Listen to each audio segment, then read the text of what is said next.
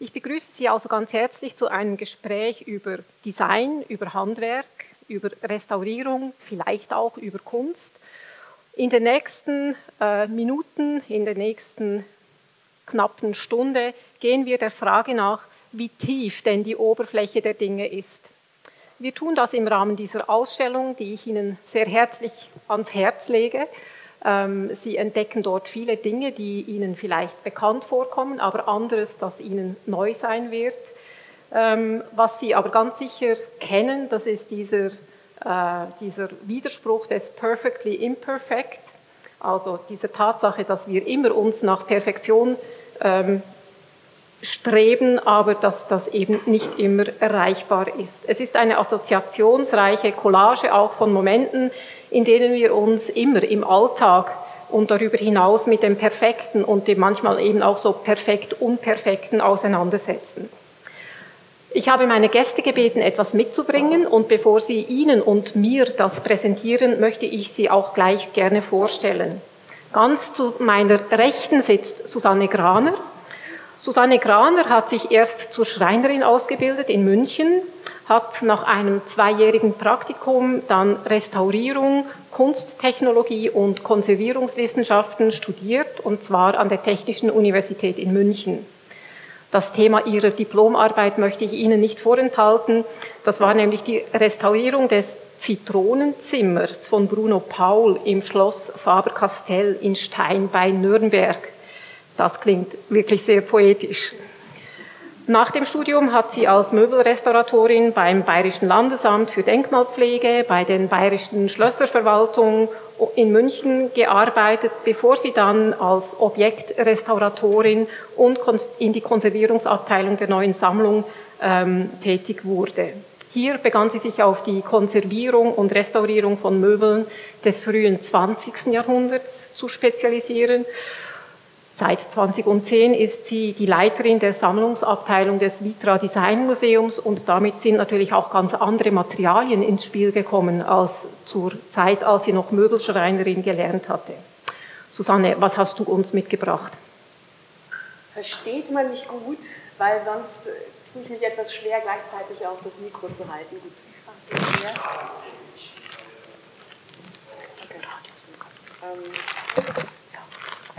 Ich habe etwas aus der Sammlung mitgebracht, aus der Sammlung des Vitra Design Museums. Und hier beginnt vielleicht schon das Paradoxe, dass, Sie sehen es, ich auch ein paar Handschuhe dabei habe, weil es museale Sammlungsobjekte sind, die wir natürlich nicht mehr mit den bloßen Händen anfassen, weil das schon sozusagen das Alter dieser Stücke, das Alterungsverhalten dieser Stücke befördert. Ich habe Ihnen mitgebracht sehr frühe Fiberglas-Muster aus dem Studionachlass von Charles und Ray Eames. Ich gehe davon aus, dass die ungefähr aus dem Beginn, Mitte der 50er Jahre sind. Also zu der Zeit, wo sie wirklich angefangen haben, ihre Fiberglasstühle auf den Markt zu bringen. Es sind originale Labels drauf, die bestimmte Farbmuster anzeigen. Und diese Geschichte dieser Fiberglasstühle ist an sich natürlich schon ganz oft erzählt worden, aber es ist natürlich auch eine ganz spannende Oberflächengeschichte, und es erzählt uns viel über Technologien, es erzählt uns viel über Farbe. Sie wissen vielleicht, dass es am Anfang wirklich ein Prozess war, den hat man von Hand ausgeführt, dieses Laminierungsverfahren mit Fiberglasmatten, und dann wurde das Kunstharz dazwischen aufgetragen und eine Form gepresst. Das war ein sehr manueller Prozess, der immer stärker industrialisiert und also seriell umgesetzt wurde, bis zu dem Zeitpunkt, wo man aus Nachhaltigkeitsgründen, aber auch aus Effektivitätsgründen entschieden hat, diese Fiberglasschalen aus Polypropylen herzustellen, so ab den 2000er Jahren. Und seit einigen 2-3 Jahren vielleicht, haben Sie vielleicht auch verfolgt, die Diskussion, gibt es jetzt wieder doch die originalen Fiberglasschalen. Also es ist wirklich eine Materialgeschichte, eine sehr spannende. Ich habe auch ein bisschen Einblick erhalten in diese Neuauflage dieser Stühle. Das Entwicklungsteam von Vitra war ganz oft bei uns in der Sammlung, hat sich die originalen Stühle angeschaut, vor allem die Struktur dieser Fiberglasoberflächen. Und es war gar nicht so einfach, diese Struktur heute wieder mit den jetzt üblichen technologischen Möglichkeiten herzustellen. Und es hat tatsächlich einige Zeit gebraucht, bis die Qualität wieder hergestellt wurde. Aber es ist natürlich auch eine Geschichte von Alterung. Sie sehen, diese Muster aus den 50er Jahren sehen aus wie neu. Könnten Sie, da ist also auch ein sehr nachhaltiges Material eigentlich, wenn man die Dauerhaftigkeit anschaut.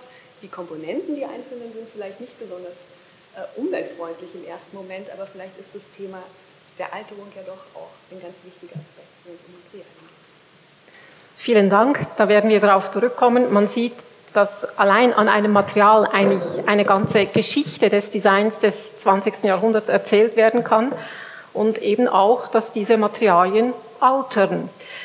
Noelani, zu meiner Rechten, Noelani Rutz, sie hat an der ECAL studiert, hat 2019 mit Auszeichnung abgeschlossen, und zwar mit einem Projekt, das explizit keinen Stuhl darstellte. Sie sagte, ich wollte auf keinen Fall einen Stuhl entwerfen, hat was ganz anderes gemacht, aber das zeigt eben auch etwas oder sagt etwas darüber aus, wie breit du Design verstehst. Nach dem Diplom an der ECAL war sie 2 Jahre Assistentin an dieser renommierten Gestalterschule in Lausanne und sie hatte bereits während des Studiums Beziehungen zu Japan geknüpft. Sie war in Japan bei Shigeki Fujijiro, Entschuldigung, du sagst es besser, an einem Praktikum, hat dort so quasi oder ist eingetaucht in eine komplett andere Welt der Gestaltung. Auch heute arbeitet sie immer noch mit Shigeki zusammen. Später war sie bei Jörg Bohner angestellt, bei Jörg Bohner Product Design in Zürich. Von Jörg Bohner sehen Sie auch ein Exponat.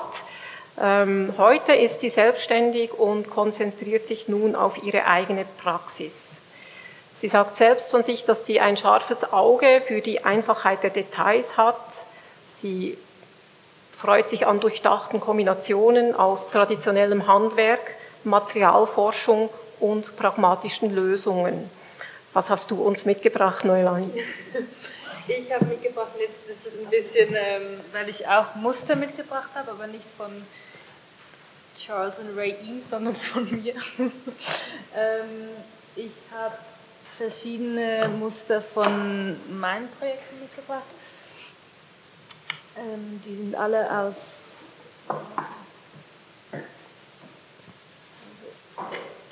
Die sieht man jetzt nicht so gut. Ich habe Muster ausgewählt, die natürlich fest mit diesem heutigen Thema zu tun haben. Einerseits ein 3D gedrucktes Muster mit Urushi bemalt.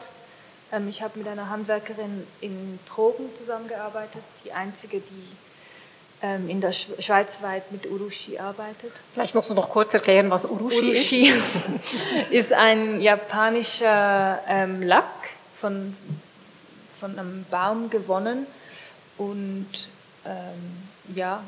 ist wie ein Raisin, aber halt organisch und wird halt in Japan oft gebraucht auf Produkten mit Holz, aber eben man kann den auch anwenden auf anderen Materialien und ich habe das im Zusammenhang mit einer Galerie gestaltet. Das Thema war Tech-Craft und ich habe dann 3D-Druck mit diesem Urushi-Lack lackieren lassen, um es aufzuwerten und auch um diese Kombination irgendwie anzusprechen. Und hier war auch ein großes Thema Oberfläche, weil erstens sieht man vielleicht ein bisschen diese horizontalen Linien, die sich mit dem wie sagt man, Pinselstrich der Handwerkerin zusammen finden. Und es gibt matten und glänzigen Urushi. Und das war auch sehr spannend, das auf den Formen zu sehen, weil das komplett eine andere Formensprache schlussendlich gab. Also das Objekt, das matt war schlussendlich viel plumper und breiter als die glänzigen. Dann habe ich hier einfach noch holzgeschnitzte Sachen, auch für ein Projekt. Und hier momentan arbeite ich daran, eine Holzstruktur von Feuerholz auf Ton zu übertragen. Ja. Okay, vielen Dank. Man sieht, dass Oberfläche nicht ohne das Material zu besprechen ist, das die Oberfläche trägt. Und gerade mit diesem Beispiel von einem 3D-gedruckten, mit Urushi-Lack überzogenen Objekt schließen sich natürlich Handwerk und neueste Technologie, digitale Technologie zusammen. Auch darauf werden wir sicher zurückkommen. Vielen Dank. Zu meiner Linken ist Frédéric Dedelley. Frédéric Dedelley wäre beinahe Architekt geworden, habe ich gelesen. Wenn da doch nicht das Interesse an Design, und zwar von italienischen Autos, aber auch von Alchemia, Memphis oder der Position von Trix und Robert Hausmann gewesen wären, die ihn dann so quasi von der Architektur ins Design gebracht hätten. Er hat auch an der ECAL studiert, hat dann in dieser damals noch sehr dem schweizerischen Erbe verpflichteten guten Formmethode des Designs noch einen Abstecher ans Art Center College of Design zugefügt und hat dort auch abgeschlossen. Er hat sich nach dem Studium stark dem Möbeldesign zugewendet, aber daneben immer auch Innenarchitektur und Szenografie-Projekte betreut. 1995 hat er sein eigenes Studio in Zürich eröffnet und seither arbeitet er für Kunden wie unter anderem Atelier Pfister, Buri, Public Elements, Helvetas, Horgen Glarus, Inch Furniture, Leni, Strasser Thun, Wok, um nur ein paar zu nennen. Zahlreich sind auch seine Szenografien und Innenarchitekturen, unter anderem für das Museum für Gestaltung in Zürich, aber auch für private KundInnen, auch für Botschaften und für eine ganze Reihe von Kirchen, die Sie unbedingt entdecken sollten. Jüngst dazugekommen ist ein wunderschönes Projekt für die Design Biennale Zürich. Neben diesen Auftragsarbeiten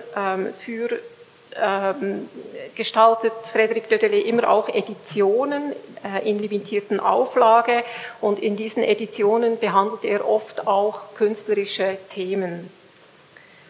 Seinen Beruf empfindet er als Zusammenspiel von Form, Funktion, Material, Konstruktion und Emotion. Und zwar seien das Komponenten, die er immer wieder neu zusammenstellt und neu gewichtet.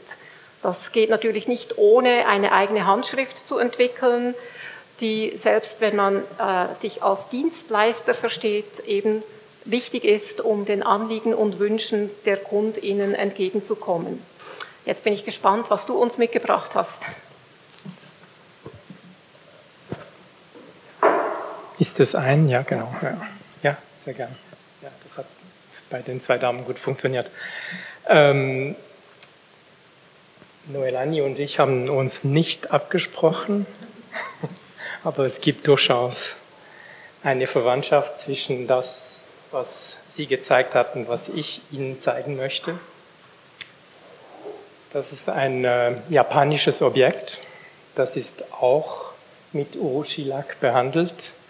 Es ist ein Tablett, eigentlich für Sushi oder was auch immer.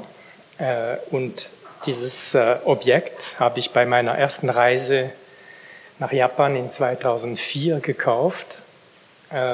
Es ist von einem in der Zwischenzeit verstorbenen Kunsthandwerker oder Handwerker mit viel künstlerischem Flair. Sein Name war Kado Isaburo und er hat in der Stadt Wajima gearbeitet. Das ist eigentlich die Stadt des japanischen Urushi-Lacks.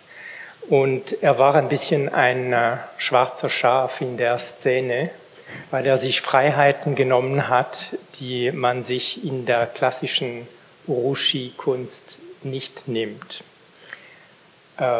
Dieses Tablett besteht aus 3 gespaltenen Holzbretter, die zusammengefügt worden sind.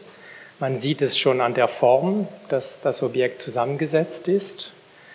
Es ist sehr imperfekt, aber höchst raffiniert zugleich. Also Imperfektion ist da wirklich ein gestalterisches Ziel.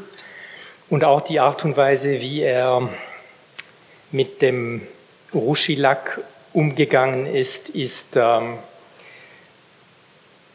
sehr unkonventionell. Man sieht, ich kann nachher das Objekt gerne in die Runde geben, es hat zum Beispiel so Fingerabdrücke mit einer Goldpaste, die dann auf dem Urushi-Lack gekommen sind in einem zweiten Schritt.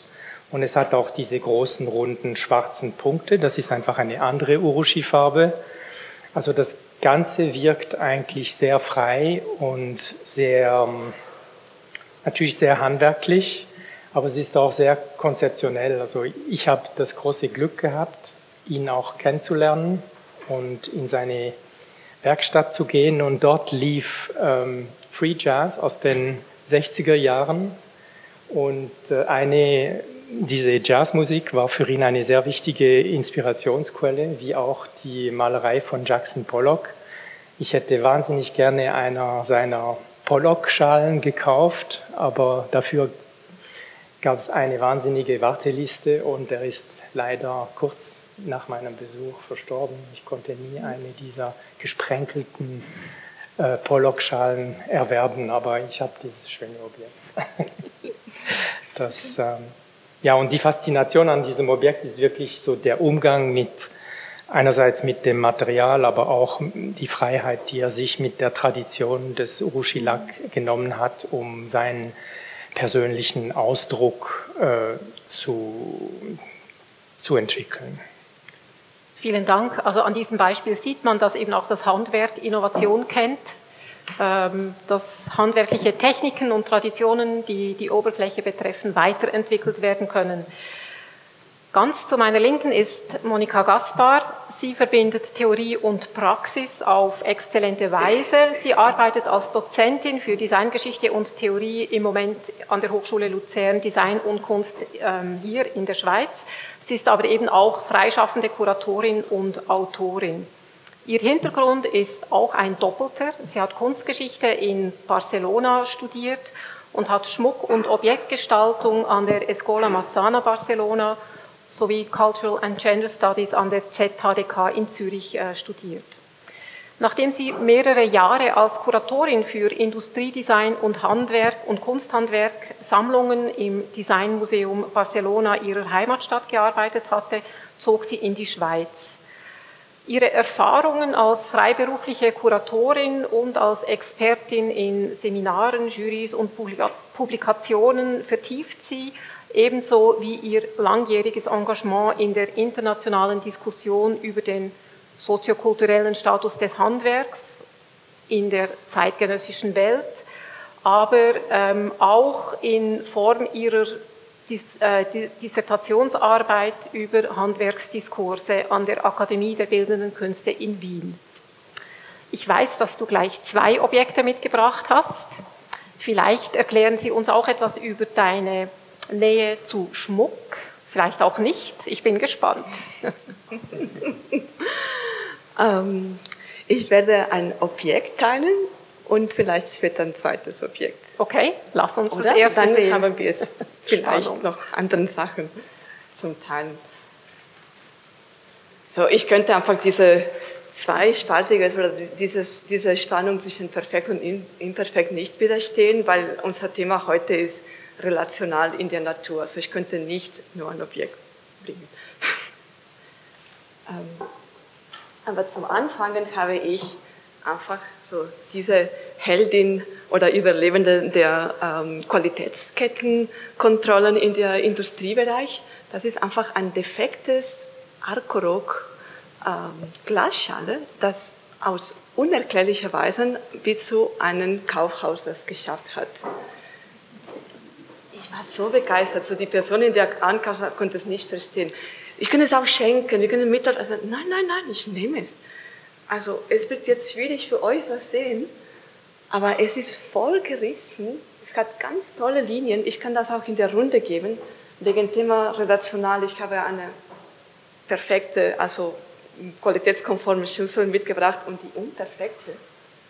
Und die hat Wellen, es hat Risse, es hat ein anderes Gewicht.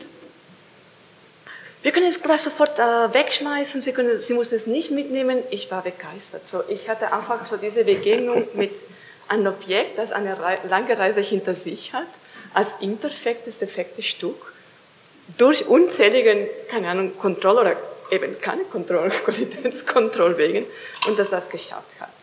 Und das hat mich zutiefst berührt. Und das ist einfach der Beispiel, das ich mit euch teilen möchte. Also das sind zwei Gefäße, die vielleicht später in die Runde kommen können. Und diese Imperfektion wird irgendwie, ja, es sollte eigentlich nicht mal in unserer Öffentlichkeit ankommen sollten, als ja, zukünftige Ware, das gekauft sein sollte, und trotzdem hat es geschafft. So, ich habe einfach diese anonyme Heldin heute zur Diskussion gebracht. Die Perfektion in industriell produzierten Gütern ist eine Frage, die unglaubliche Bemühungen hervorgerufen hat, eben diese Kontrolle durchzuführen, und unglaubliches Bemühen hergestellt hat, eben diese Perfektion hinzukriegen. Aber jetzt habe ich eigentlich alle diese Objekte, die ihr mitgebracht habt, die verstehe ich auch in dem Sinne, dass sie eben nicht 100%ig perfekt sind oder dass an ihnen Spuren ablesbar werden. Wenn wir sagen, dass eben die Oberfläche ein Stück weit die Schnittstelle zu den Dingen ist, dann sehen wir diese Oberflächen ja nicht nur, sondern vor allem wir berühren sie. Das heißt, ihr habt sie jetzt alle berührt. Susanne, du hast Handschuhe gebraucht, aus Gründen. Ihr habt alle diese Dinge mitgebracht und in die Hand genommen. Was ist eigentlich das Taktile an der Oberfläche? Interessant ist ja auch, dass wir uns manchmal an taktile Sensationen stärker erinnern als an das, was wir sehen. Deshalb vielleicht die erste Frage in die Runde. Weshalb sprechen wir so selten über die Perfektion des Taktilen im Design? Habt ihr eine Erklärung, weshalb das so ist? Weshalb wir immer über den Glanz der Oberfläche sprechen, aber vielleicht viel weniger über diese haptische Sensation?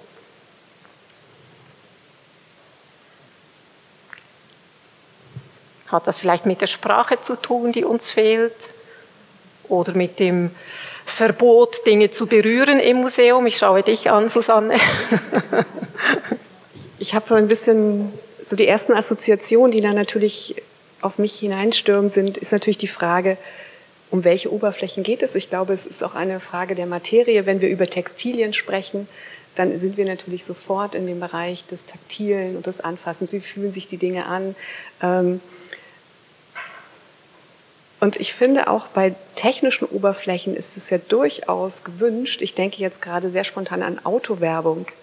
Man sieht immer wieder dieses, wie die Hand über diese Oberflächen gleitet oder wie sie das Lenkrad anfasst. Also es wird sehr bewusst eingesetzt, dass dieser taktile Aspekt auch natürlich zum Beispiel einen Kaufanreiz darstellt oder ein Argument ist. Also ich glaube gar nicht, wir sind uns vielleicht nicht so bewusst, wie wichtig dieses Thema ist. Aber dass es eine entscheidende Rolle spielt, ich glaube, das ist nicht abstreitbar. Frédéric, kannst du dich erinnern, war das Thema in deiner Ausbildung? Habt ihr jemals über taktile Qualitäten gesprochen? Ist es etwas, was vermittelt wird an den Schulen? Ich kann mich nicht erinnern, dass wir sehr stark über taktile Qualitäten gesprochen haben. Es ging sehr stark natürlich um Form, um Material, um Konstruktion, vielleicht auch um die Botschaft, die man mit einem Objekt vermitteln will. Aber ich glaube, dass diese taktile Ebene implizit trotzdem immer dabei war, weil die trägt natürlich wesentlich dazu bei, ob ein Objekt sinnlich ist oder nicht. Aber wir haben in der Ausbildung haben wir definitiv mehr über die visuellen Aspekte gesprochen als über die taktilen. Aber ich glaube, es ist wahrscheinlich unterschwellig mit. Genau. Also wenn ich zum Beispiel jetzt gerade auch dein Objekt anschaue, Noelani, von dem du uns zumindest ein Modell mitgebracht hast, das hat ja so eine Spannung. Also die Perfektion der Oberfläche, die Perfektion der Form. Wie war das, als du mit der Urushi-Spezialistin zusammengearbeitet hast? Durftest du deine eigenen Objekte überhaupt noch berühren, als sie dann fertig waren? Oder war das dann sofort ein Sakrileg? Also zuerst, glaube ich, noch zum bei Frédéric hinzuzufügen.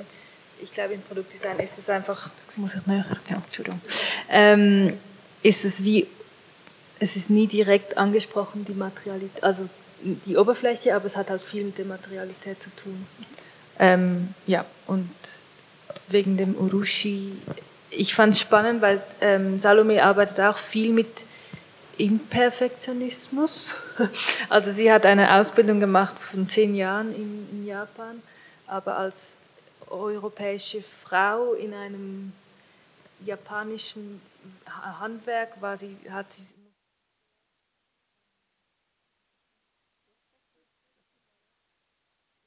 das Spannende war ja, also das Objekt darf man während dem Lackierprozess nicht anfassen, wie wahrscheinlich mit den Fingerabspuren Frédéric auch schon gesagt hat. Und es war aber auch diese Aufwertung von dem Objekt. Das hast du wahrscheinlich gemeint mit, ich darf es gar nicht mehr anfassen danach. Ja, also ich weiß nicht, was... Ja, okay, also das ist ja genau diese Spannung, die du jetzt gerade angesprochen hast, also die Perfektion der Oberfläche, die uns eigentlich fast schon verbietet, dann das Objekt haptisch zu erfahren. Das spielt ja auch beim Schmuck eine gewisse Rolle. Schmuck ist ja etwas, was man vor allem visuell wahrnimmt, aber wahrscheinlich gibt es auch andere Ansätze. Eben, ja. So, ich wollte gleich ergänzen, dass es ist auch sehr stark mit der Typologie von dem Objekt bezogen. So vielleicht eigentlich etwas, das vor dir steht, hast du vielleicht natürlicherweise eher eine visuelle Auseinandersetzung und etwas, das du im Körper trägst und das sogar in deine Handtasche passt oder das im Hautkontakt kommt, entsteht vielleicht eine andere Beziehung zu diesem Objekt. Und vielleicht ist nicht unbedingt ein Bereich, wo man mehr Wortschatz hat, so über Objektbeziehung zu sprechen in den Schmuckbereich, aber es gibt einfach so diese Art von Erinnerung, das so stark ist, oder? Und das einfach so die Erinnerung des Körpers, die Taktilität, das sofort an dich etwas auslöst. Und ich wollte einfach eher eine Verbindung zu machen, nicht so sehr mit der Kategorie von Objekt, ob das Schmuck oder Möbel oder Keramik ist, sondern von der Größe. Und ich möchte was mit euch teilen, ich habe ein bisschen geschummelt. Ich habe immer in meinen Mänteln, Muscheln, Steine, ich habe es jetzt von unten geholt, so ich trage es nicht im Rock, ich trage es in irgendwelchen random Anorak oder Mantel. Und das ist einfach so dieses, egal ob das ein Stein ist oder ein Muschel ist, und das ist für mich taktile Erinnerung oder Auseinandersetzung mit einer Oberfläche, die einfach matt ist. Und das ist wieder mal das Synästhesie. Matt ist nicht unbedingt etwas, das mit dem Taktil hat, sondern ist etwas vielleicht mit dem Aussehen. Und ich genieße es total. Und jetzt habe ich eine Designstudentin, dass sie möchte eine Bachelorarbeit machen in Objektdesign über Stimming. Und Stimming ist einfach diese Nutzung von Objekten in eine irgendwie intuitive Form, manchmal um Nervosität runterzukommen oder sich zu konzentrieren, was total ein stigmatisiertes Thema ist im Produktdesign. Also du hast einen Knall, du bist immer am Rasseln, aber du bist vielleicht jemand, das neurodivergent ist, weil du hast immer etwas. Und du hörst nicht zu, du konzentrierst dich nicht.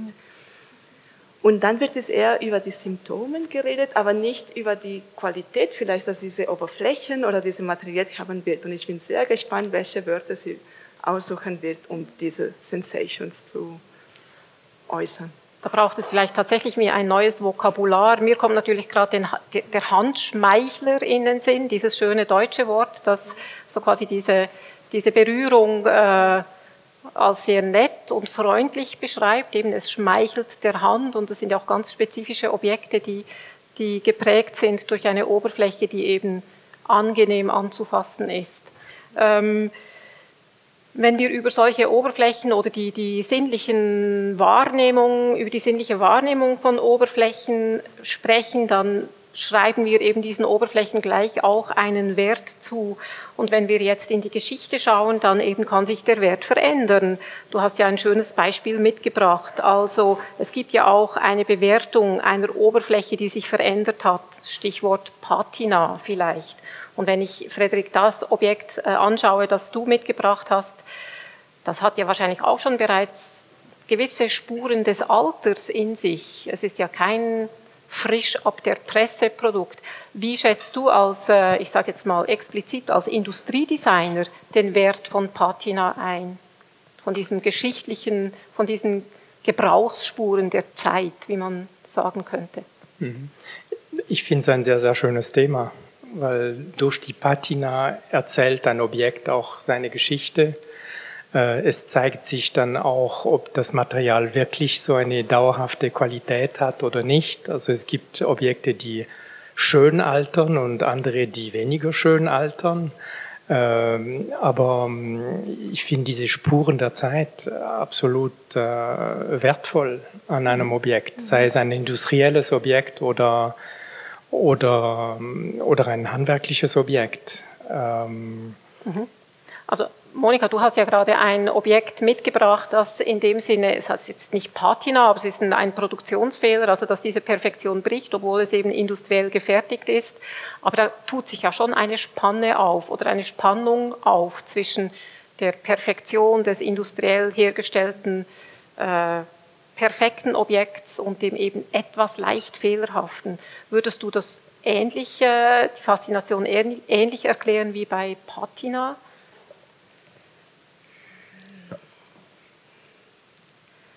Nein, ich glaube nicht.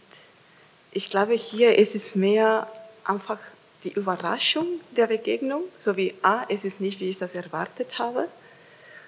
Und vielleicht war eine Assoziation zu Patina, man assoziiert automatisch vielleicht eine Vergangenheit oder ein Leben zu dem Objekt oder etwas, das mit Zeit zu tun hat. So, ich habe keine Ahnung, wie lange hat es gedauert, bis dieser Bruch zustande gekommen ist. So, ich habe keine temporäre Beziehung mit ihm. Das heißt, von daher können wir vielleicht Patina anders definieren. Ist das etwas, was in deinem Restaurierungsalltag gewünscht ist, gerettet wird, wiederhergestellt wird auf einen neuen Zustand? Oder was ist dein Verhältnis zur Patina, Susanne?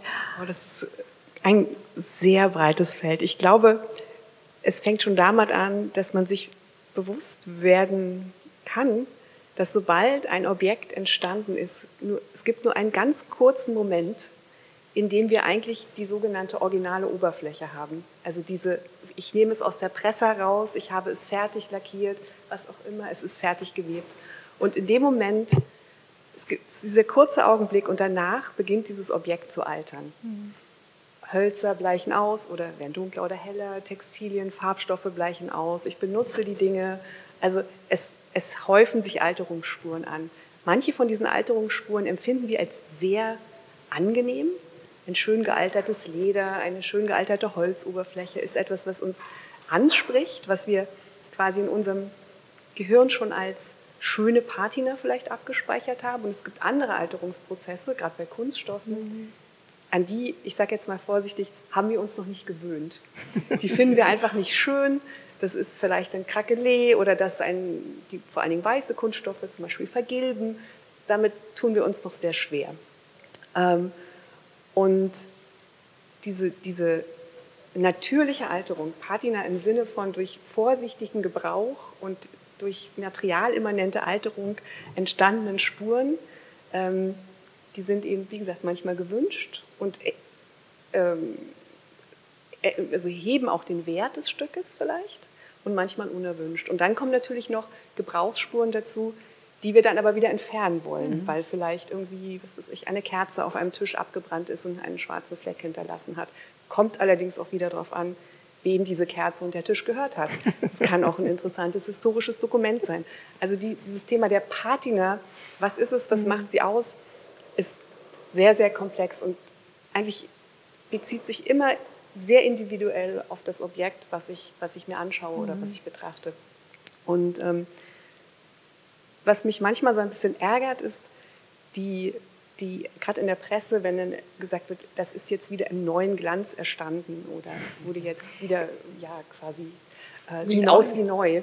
Also ich glaube, diese Idee, dass etwas, was schon sehr, sehr alt ist, aussieht wie neu, ich glaube, lenkt einen auf den falschen Pfad.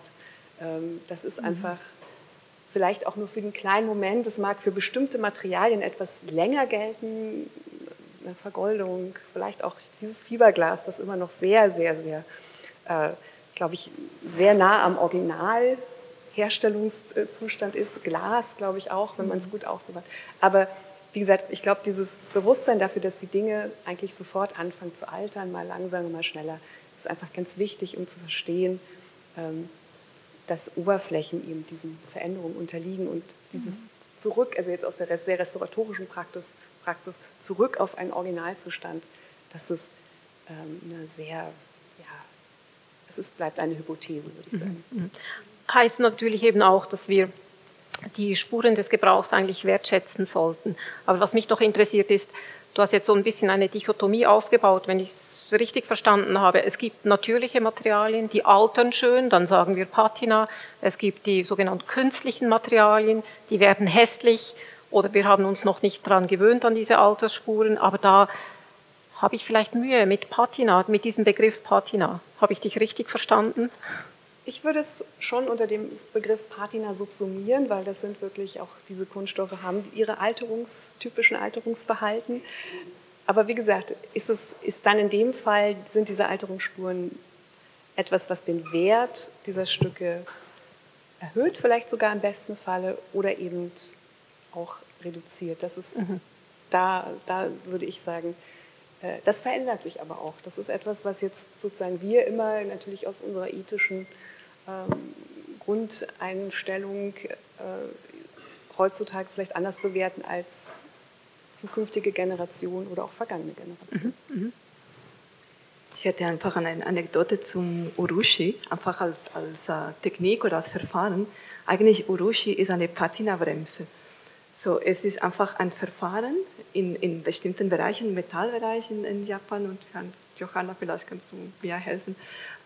Einfach damit die Waffen nicht rösten und die Werkzeuge nicht rösten, werden in Japan traditionell mit Urushi und durchsichtige Urushi Sicht geschützt. Und vielleicht, das ist auch interessant, diese Verhältnis von Design mit der Obsession von Nicht-Altern, das uns einfach erschwert, diese schizophrenische oder widersprüchliche Verhältnis mit Altern. Genau, also ich habe eben vorhin auch gerade darüber nachgedacht, nehmen wir Kunststoffe, dieser Kontinent von neuen Materialien, die so eng verknüpft mit der Moderne sind und die Moderne als eine Zeit, in der man so in dem Sinne an die Zukunft oder an Überzeitliches geglaubt hat. Vielleicht liegt das oder gibt es hier eine Verbindung, weshalb wir Plastikobjekte ungern altern sehen. Also neben dem so quasi physikalischen Umstand, dass Plastik tatsächlich in Bestandteile zerbröselt, wenn es um Schaumstoffe geht und damit die Funktion verlieren oder eben klebrig werden oder fleckig werden und dann diese überzeitliche Idee des Entwurfs wie konterkarieren. Du arbeitest ja eigentlich mit einer ganzen Palette von Materialien, Frédéric. Was ist eigentlich dein Verhältnis zum Material Kunststoffe? Also Kunststoff ist eigentlich, oder Kunststoffe sind sehr hochwertige Materialien eigentlich. Und ich glaube, es gibt auch welche, die nicht schlecht altern. Viele altern gar nicht, weil sie sofort weggeschmissen werden. Man sieht sie gar nicht altern, weil sie eigentlich für Nutzungen verwendet werden, wie Verpackungen und so weiter und so fort. Und man sieht sie gar nicht altern. Ne? Aber es gibt welche, ich habe eben, darf ich noch ein zweites Objekt aus meiner Tasche? Du kannst mir das Mikro geben. Aber das passt gerade zum Thema. Nicht ganz, das geht gut. Ich habe da ein kleines Bakelit-Tablett. Das ist eigentlich ein sehr schönes, industriell produziertes Objekt. Das ist aus dem Bestand meiner Großeltern. Das heißt, das haben sie in den 20er Jahren wahrscheinlich gekauft. Mein Großvater war total offen für Neues und das ist immer noch perfekt. Es hat ein bisschen Gebrauchsspuren und vielleicht hat sich die Farbe ein bisschen verändert, aber es ist immer noch sehr schön und das ist ein bisschen der Beweis, dass Kunststoff auch sehr schön altern kann und gut altern kann und eine hohe Qualität auch haben kann. Und Ja, ich finde, das passt eigentlich sehr gut zum Orochi-Tablett auch. Also farblich sowieso. Genau. Und es sieht von hier aus wirklich fast perfekt aus, immer noch. Also ein sehr gutes Gegenbeispiel eben dafür, dass wir oft mit Kunststoffen konfrontiert sind, die eben wirklich nur sehr temporär eingesetzt werden, wie du das gerade gesagt hast. Kunststoffe, das ist ja auch so etwas, was ein Stück weit diese Dichotomie zwischen handgemacht und industriell gefertigt öffnet. Und damit ist immer ja auch eine Wertung, so eine implizite Wertung verknüpft. Oft schreiben wir dem Handgemachten einen höheren Wert zu als dem industriell gefertigten. Ja, stimmt denn das überhaupt? Und vielleicht mit dieser Dichotomie ist ja oft auch, also zumindest im Industriedesign, der Gegensatz festgeschrieben zwischen dem professionellen Entwurf oder Entwerfen, dem Entwerfen, das eben für die Maschine, für die große Industrie ausgerichtet ist, auf der einen Seite und dem handwerklichen, dem langsamen Herstellen, das oft vielleicht auch mit dem Amateurstatus verknüpft ist. Stimmt das überhaupt? Also haben wir da auch zwei unterschiedliche Wertekategorien und wenn ja, wie können wir die aufbrechen? Was sagt da die Crafts Theory dazu? Ja, mich nerven total diese binares Denken, Industrie und Handwerk. Vielleicht kann ich etwas zu diesen Brosche, die ich trage, sagen. So, eigentlich ist einfach eine Brosche von einem Schmuckgestalter aus Barcelona, die in dieser akribische, absurde Form einfach eine Ping-Pong oder eine Tischtennis-Ball absurd einfach reproduziert hat. Eigentlich in der sehr alten Tradition von Trompe-l'œil, einfach zum Faken, zum einfach Nachahmen. Und er hat sich einfach so diese Zeit gegeben, um diesen Objekt zu machen, das wirklich von dieser Höhe kann das nicht unterscheiden zu einer echten Tischtennis-Ball. Wenn man sich aber schaut, wie man industriell, wie auch immer wir industriell verstehen oder mass-produzieren, wie diese Ping-Pong-Bälle vor allem in China hergestellt werden, das ist extrem manuell. Es ist extrem handwerklich. So einfach dieser Trick, dieser Magic-Trick von der Modernität, der Designgeschichte, einfach das Handwerk außerhalb der Industrie zu parken. So genau vor der Tür von der Factory zu parken und da beginnt industrielles Herstellen. Ist extrem pervers, aber extrem erfolgreich gewesen. Sobald man einfach den Factory Room anschaut, da gibt es viele handwerkliche Prozesse, die stattfinden. Einfach auf YouTube Tutorial Herstellung von Ping-Pong-Bälle. Ich sage nichts mehr. Unglaublich. So, diese Widersprüche, die sind eine der Herausforderungen in der zeitgenössischen Designdiskurs, unbedingt zu hinterfragen. Das sehe ich auch so. Ich glaube, es gibt alle möglichen Kombinationen. Es gibt perfekte industriell produzierte Objekte und sehr imperfekte industriell produzierte Objekte und das Gleiche im Handwerk. Es gibt sehr hochpräzises Handwerk und es gibt amateurhaftes Handwerk im Sinne von unpräzis und nicht gemeistert. Ich glaube, es gibt da sowohl im Handwerk wie auch in der industriellen Produktion alle möglichen Nuancen und Begriffspaare ja, und also um auch eine kleine Anekdote zu erzählen. Also ich habe mal auf einer Studienreise die Stuhlfabrik Fritz Hansen besucht in Dänemark und irgendwann sind wir in eine Halle gelandet, wo wahrscheinlich 50 Handwerker so diese gepressten Schichtholzschalen von Hand geschliffen haben.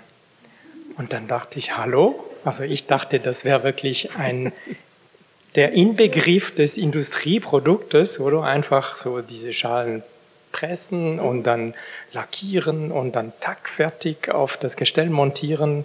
Ich habe mir vorgestellt, dass diese Stühle innerhalb einer Stunde produziert sind und dann bin ich in dieser Halle, wo ganz viele Handwerker die Fehler oder die Imperfektion der industriellen Produktion von Hand korrigieren. Und das war wirklich so ein Aha-Erlebnis. Also das heißt, es ist sicher viel besser, wenn wir das in einem Kontinuum sehen und eben auch dann die Perfektion und Imperfektion in einem Kontinuum sehen. Wenn wir zurückkommen zur Oberfläche, dann ist es ja oft auch so, dass Oberflächen funktional sind. Wir haben vorhin über Verpackungen Verpackungen schon angesprochen. Der Urushi-Lack, der eben ursprünglich bei den japanischen Waffen so quasi das Rosten verhindert hat, das ist ja auch eine Funktion dieses Lackes. Es ist nicht nur, dass er uns erfreut. Es gibt viele andere Beispiele, wo so quasi die oberste Schicht als Oberfläche tatsächlich Funktionen trägt. Zugleich sind sie ja auch eben gestaltet, diese Oberflächen. Welche Funktionen können denn Oberflächen wirklich tragen und spielt das eine Rolle, dieses Wissen, wenn du, Noelani, wenn du ein Projekt konzipierst, wenn du entwirfst, denkst du über Funktionen nach, wenn du an die Oberfläche denkst, oder ist es umgekehrt? Denkst du zuerst an die Oberfläche und dann versuchst du im Entwurf da noch eine Funktion mitzugestalten? Das ist eine gute Frage, aber ich glaube, es ist wieder ein Kontinuum und es ist nicht, ich glaube, sehr selten denke ich direkt oder gehe ich von der Oberfläche aus, aber natürlich muss die Oberfläche bestimmte Anfragen beantworten, also wasserfest oder weich anzufassen, aber ich gehe sehr selten von der Oberfläche aus oder halt dann eher von einem Material, was eine bestimmte Oberfläche mit sich bringt. So. Und ich glaube, sonst, ich habe vorher noch gedacht, ich glaube, was diese Imperfektion spannend macht, sei es Handwerk oder industrielle Imperfektion, ist einfach dieses Unikat. Und ich glaube, deswegen hat man auch so Freude, so eine imperfekte Schale zu finden, oder eine handwerkliche Vase anzuschauen ist, weil es ein Unikat ist. Also der Unikat-Gedanke, der eben das einzelne Objekt abhebt von der seriellen Großproduktion. Unikat wird ein Objekt, selbst wenn es in großen Serien produziert wurde, natürlich im Museum, also wenn es dann vor uns steht und wir es nicht mehr so quasi benutzen dürfen. Die Funktion einer Oberfläche, die vermittelt sich natürlich auch, wenn wir das Objekt nicht mehr gebrauchen. Ist das auch eine Aufgabe der Restauratorin, so quasi eine Oberfläche wiederherzustellen, so dass sie uns vermittelt, wie sie funktioniert, ohne dass wir sie wirklich testen können? Ist das ein Gesichtspunkt in der Restaurierung von, sagen wir, Eames-Sesseln? Das ist eine Frage, die hat unglaublich viele Aspekte, weil die Funktion einer Oberfläche ist alleine die Fragestellung, hat schon so viele Antworten, weil sozusagen die Idee einer Oberfläche kann ja einen visuellen Hintergrund haben, dass es hochglänzend sein soll oder matt und nicht nur Schutz. Es kann aber auch eine technische Oberfläche sein, die deshalb so aussieht, weil sie aufgrund technischer Gegebenheiten so aussehen muss, weil zum Beispiel bei den Polypropylenschalen Glasfasern drin sind und damit man die besser einarbeiten kann, gibt es matte Oberflächen. Das ging gar nicht anders. Also es ist immer die Frage sozusagen, warum sieht die Oberfläche so aus, wie sie ausschaut. Dazu kommt der Aspekt der Alterung. Und als Restaurator oder Restauratorin ist die Frage, wie wichtig ist diese Oberfläche und inwieweit gelingt es mir überhaupt, Einfluss zu nehmen durch restauratorische Maßnahmen oder möchte ich das überhaupt? Die ist so hochkomplex, dass man die, glaube ich, gar nicht so einfach beantworten kann. Ich finde es zum Beispiel auch, es ist jetzt eine sehr praxisbasierende Erinnerung, bestimmte Oberflächen, ich denke jetzt einfach an die Schellack-Oberfläche, ich weiß nicht, ob Sie damit vertraut sind, das ist eine historische Oberflächenbearbeitungsmethode aus einem Baum, also aus ein Sekret einer Laus, wird zu einem Lack verarbeitet und dieser Lack wird dann in Alkohol gelöst in unendlich vielen Schichten auf Möbeloberflächen aufgetragen. Das ist ein sehr arbeitsintensiver, ein sehr kräftezehrender Prozess, der dauert mehrere Tage. Und sozusagen das Ergebnis ist eine sehr hochglänzende Oberfläche, die in einem bestimmten, sehr kleinen Zeitraum diesem Objekt eine sehr große Wertigkeit gegeben hat. Und es gab dann so eine gewisse Mode, dass man gesagt hat, oh ja, man will hier unbedingt auf diesen Möbeln auch immer diese Shellac-Oberfläche wieder haben. Also da war Oberfläche tatsächlich ein Garant oder diese Form der Oberfläche auch für die Wertigkeit und für das hohe Ansehen und vielleicht auch den Preis der Möbel. Das hat sich natürlich mit dem Aufkommen der Industrielacke und so komplett geändert. Das sind dann Sachen, die sind vielleicht widerstandsfähiger, deshalb zieht man diese etwas billigeren, aber sehr viel widerstandsfähigeren Industrielacke den historischen Oberflächen dann vor. Man hat zum Beispiel jahrelang, also ich bin jetzt so assoziativ, es tut mir leid, wenn ich jetzt ein bisschen springe, aber du hattest ja vorgesehen, ich habe in der Denkmalpflege gearbeitet. Es gab ein großes Forschungsprojekt zu den Oberflächen barocker Hochaltäre. Weil Sie müssen sich vorstellen, die sind irgendwann im Barock entstanden, waren in Gebrauch, wurden immer wieder überarbeitet und irgendwann stellte sich die Frage, ja, sind diese Oberflächen, die wir heute sehen, vielleicht das letzte Mal in den 50er Jahren mit dem Kunstharzlack überfangen, ja, wie sahen die denn eigentlich mal aus? Und die Suche nach den Stellen, wo sie noch eine ansatzweise korrekte Aussage zu historischen Oberflächen aus dem Barock machen können, das ist wirklich die Suche nach der Nadel im Heuhaufen. Und dann brauchen Sie noch Analysen und dann haben Sie vielleicht ein bisschen das Glück zu sagen, ja, wahrscheinlich die und die Harze und wahrscheinlich eher matt als hochglänzend. Also da tappen wir auch und viele gerade auch immer auch ein bisschen im Dunkeln, weil wir einfach nie genau wissen, so ganz 100%ig, was ist denn jetzt die historische Oberfläche eigentlich gewesen? Also was wäre denn die Referenz? Und wenn ich die nicht genau weiß, dann fällt es auch sehr schwer, im Nachhinein zu entscheiden, was war es denn? Was mir an diesem Bild gut gefällt, ist, dass sich ja so quasi wie die Zeit ablagert auf diesen Oberflächen, sei es Shellac oder auch andere Oberflächen. Das heißt eben, wenn wir die Dinge brauchen, dann lagern sich die Spuren des Gebrauchs ab und damit eben auch gibt es eine Aussage über die Zeit, in der dieses Objekt wichtig war. Was mir auch gut gefällt, ist, dass eben Oberflächen durchaus funktional gestaltet sind. Eben man braucht die Dinge, wie sie sind, wie sie uns am besten passen. Und dabei gibt es natürlich dann eben immer wieder auch Fehlstellen oder die einzig perfekte Stelle, die man dann lange suchen muss, bis man weiß, wie es ausgesehen hat. Also diese Oberfläche, die müssen wir uns vielleicht eben auch wirklich als eine Schichtung vorstellen und nicht einfach als eine visuelle Referenz in dem Sinne. Ich möchte an dieser Stelle gerne auch ins Publikum fragen, respektive fragen, ob Sie Fragen haben. Falls Sie Fragen haben, dann einfach vielleicht sich bemerkbar machen. Ich würde sonst gerne mit einem letzten Thema abschließen oder abschließen zu beginnen. Sie können mich immer unterbrechen. Und zwar haben wir jetzt viel über Oberfläche, über die Perfektion oder Imperfektion von Oberflächen gesprochen. Auch, dass die Oberfläche in dem Sinne unterschiedlich bewertet wird und wir oft an der Oberfläche eben Fehler und Makel ablesen. Und zugleich ist natürlich das Unvollkommene oder das Fehlerhafte ein ästhetisches Ereignis, hast du schön gesagt vorhin auch und du auch. Also das heißt, wir werden aufmerksam. Dein Beispiel, Monika, zeigt das auch ganz gut. Also wenn etwas nicht perfekt ist, dann ist es interessanter. Meine Frage vielleicht erst an den Praktiker und an die Praktikerin ist die Frage danach, wie dieser Makel oder das Unperfekte im Gestaltungsprozess, im Entwurfsprozess schon so quasi intendiert, beabsichtigt werden kann. Kann man das überhaupt? Kann man das Unperfekte gestalten? Ist das möglich? Machst du das? Vielleicht in deinen Editionen, in deinen künstlerischen Arbeiten? Es ist tatsächlich ein Thema, das mich interessiert.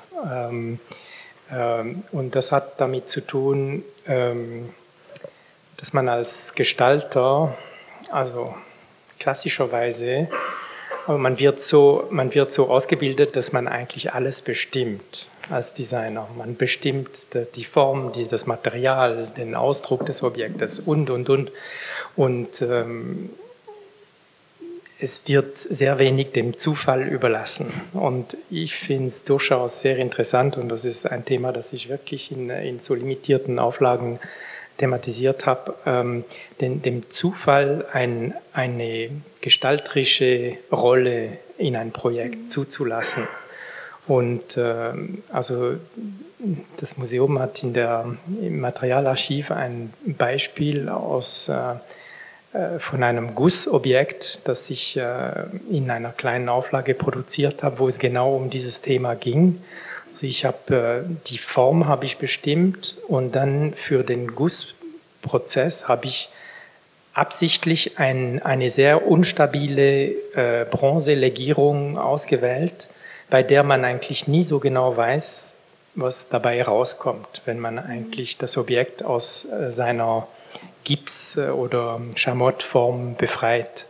Und diese Auseinandersetzung mit dem Zufall der Oberfläche fand ich extrem inspirierend, und es ist ein Thema, das mich eigentlich weiterhin begleitet, und vielleicht ist es auch ein Thema, das schlussendlich das Industriedesign mit diesem kunsthandwerklichen versucht zu verbinden. Hast du da auch schon Erfahrungen gesammelt, dass zum Beispiel im Prototyping, in diesem Moment, wo du schon den Entwurf eigentlich in eine konkretere Form gebracht hast, dass da was schief geht und du das dann gut gefunden hast? Ja, immer wieder, glaube ich, im Prozess. Ja, wie die Frédéric sagt, ist der Zufall immer sehr ein spannender Mitagent vom Prozess. Generell sowieso, wenn man von Hand was macht, passiert ganz viel, fällt irgendwie ein Stift so oder keine Ahnung, ein Block Holz so, und dann plötzlich hat man eine andere Sicht darauf. Ja, ich finde, das hat einen großen Teil, und wie Frédéric auch sagt, alles zu kontrollieren, auch die Alterung danach des Objektes können wir nicht oder nicht im Ganzen mitbestimmen, und es hat aber auch was Schönes, was wieder dann zur Patina führt. So wie wir auch den Gebrauch ja nicht bis ins Letzte bestimmen können. Ja. Das Zufällige zu nutzen bedeutet aber ja eben, dass man das Zufällige auch wahrnimmt, also dass man beobachtet und aufmerksam ist dafür, dass da eben Zufälle passieren oder dass wir nicht immer alles bis ins Letzte bestimmen können. Für mich hat das irgendwie alles auch etwas mit Forschen zu tun. Was meinst du, Monika? Ist das so, dieses offene in die Welt blicken? Und ja, und ich finde, dass auch diese Idee, dass das Forschen von alle, das ist einfach eine Publikation von Sabine, etwas, das Forschung passiert nicht zwingend in einem Labor oder in einer akademischen, superfinanzierten Umgebung. Es ist etwas, wie du sagst, mehr als wie eine Haltung. Und ich denke gerade an Entwicklungen eher in England, was mir in Sinn kommt, vielleicht wegen dieser industriellen Erbe, die dann auch alles irgendwie im Kopf stellen, dass sie spielen viel mehr irgendwie schamlos und irgendwie experimentell mit der Fabrik. So, sie nehmen Fabrik als Medium. Also Fabrik im Sinne von der Factory als Medium. So nicht nur, ich nehme den Zufall wahr, indem ich die traditionelle Materialien des Kunsthandwerks als Experimentfeld nehme. So wie, ich arbeite mit Keramik, ist weich, ich habe keine Ahnung, Platsch. Sondern im Sinne von einfach so, ja, Entschuldigung, einfach diese Klischees mit Begegnung mit dem Material, das etwas mit dir macht. Jim Ingold, Control Anthropology, einfach Handwerk immer gleich fast, Begegnung mit einem entweder natürliches Material oder Material, das eine Geschichte in sich mitnimmt. Und ich finde es spannend, wenn, und eben, ich habe nur Beispiele aus England, man einfach die Factory selber als Medium nimmt. Ich denke im Textilbereich, Freddie Robbins, sie überzeugt irgendwelche Textilfabriken in der Region, darf ich mit euren Maschinen arbeiten? Und dann sie steht da neben dieser Stickereimaschine und mit den Ellbogen, die knallt einfach gegen die Maschine und hofft, dass etwas Spannendes passiert mit dem Muster. Oder Drummond Masterton, ein Metallgestalter, das auch teilweise eben Artistic Research unterwegs ist. Er druckt mit Metall. benutzt einfach 3D-Maschinen, aber er ist mit der Maschine, er bleibt mit der Maschine. So dieser Digital Prototyping, diese digitale Welt braucht wahnsinnig auch viel Zeit und viel Care und viel körperliche Präsenz, dass das Ding druckt, was du dich erhoffst. Und ich finde es sehr interessant, diese Projekte, die auch diese andere Begegnung mit Technologie sichtbar machen und uns selber von der Industriedesign-Perspektive aus diese Klischees von Zufall gleich natürlichen Materialien oder handgemacht. Und ich finde spannende Entwicklungen dort. Also Zufälle gibt es überall zu entdecken oder zu provozieren auch. Zufälle können auch wirklich tatsächlich provoziert werden, so wie Fehlerhaftes oder der Makel provoziert werden kann. Ich schaue noch mal ins Publikum, ob jetzt vielleicht noch eine Frage aufgetaucht ist. Die Mikros stehen offen. Ja, da.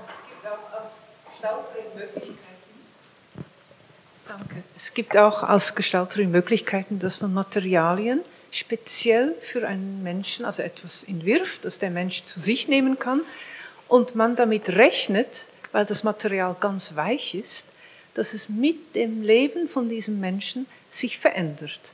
Also explizit das also ich denke jetzt an Feingold zum Beispiel. Also wenn man einen Feingoldring macht, der ist ja so weich. Bei jedem Anstoßen wird das Dellen geben und dann wird sich das völlig verändern. Und ganz individuell nach dem Leben von diesem Menschen. Und das finde ich ein wunderbarer, also im Voraus, dass man schon diese Veränderung plant. Und das Gleiche auch wenn man mit Zufällen arbeitet. Also wenn man der Zufall etwas steuern kann, das ist natürlich nicht möglich, weil Zufall ist Zufall.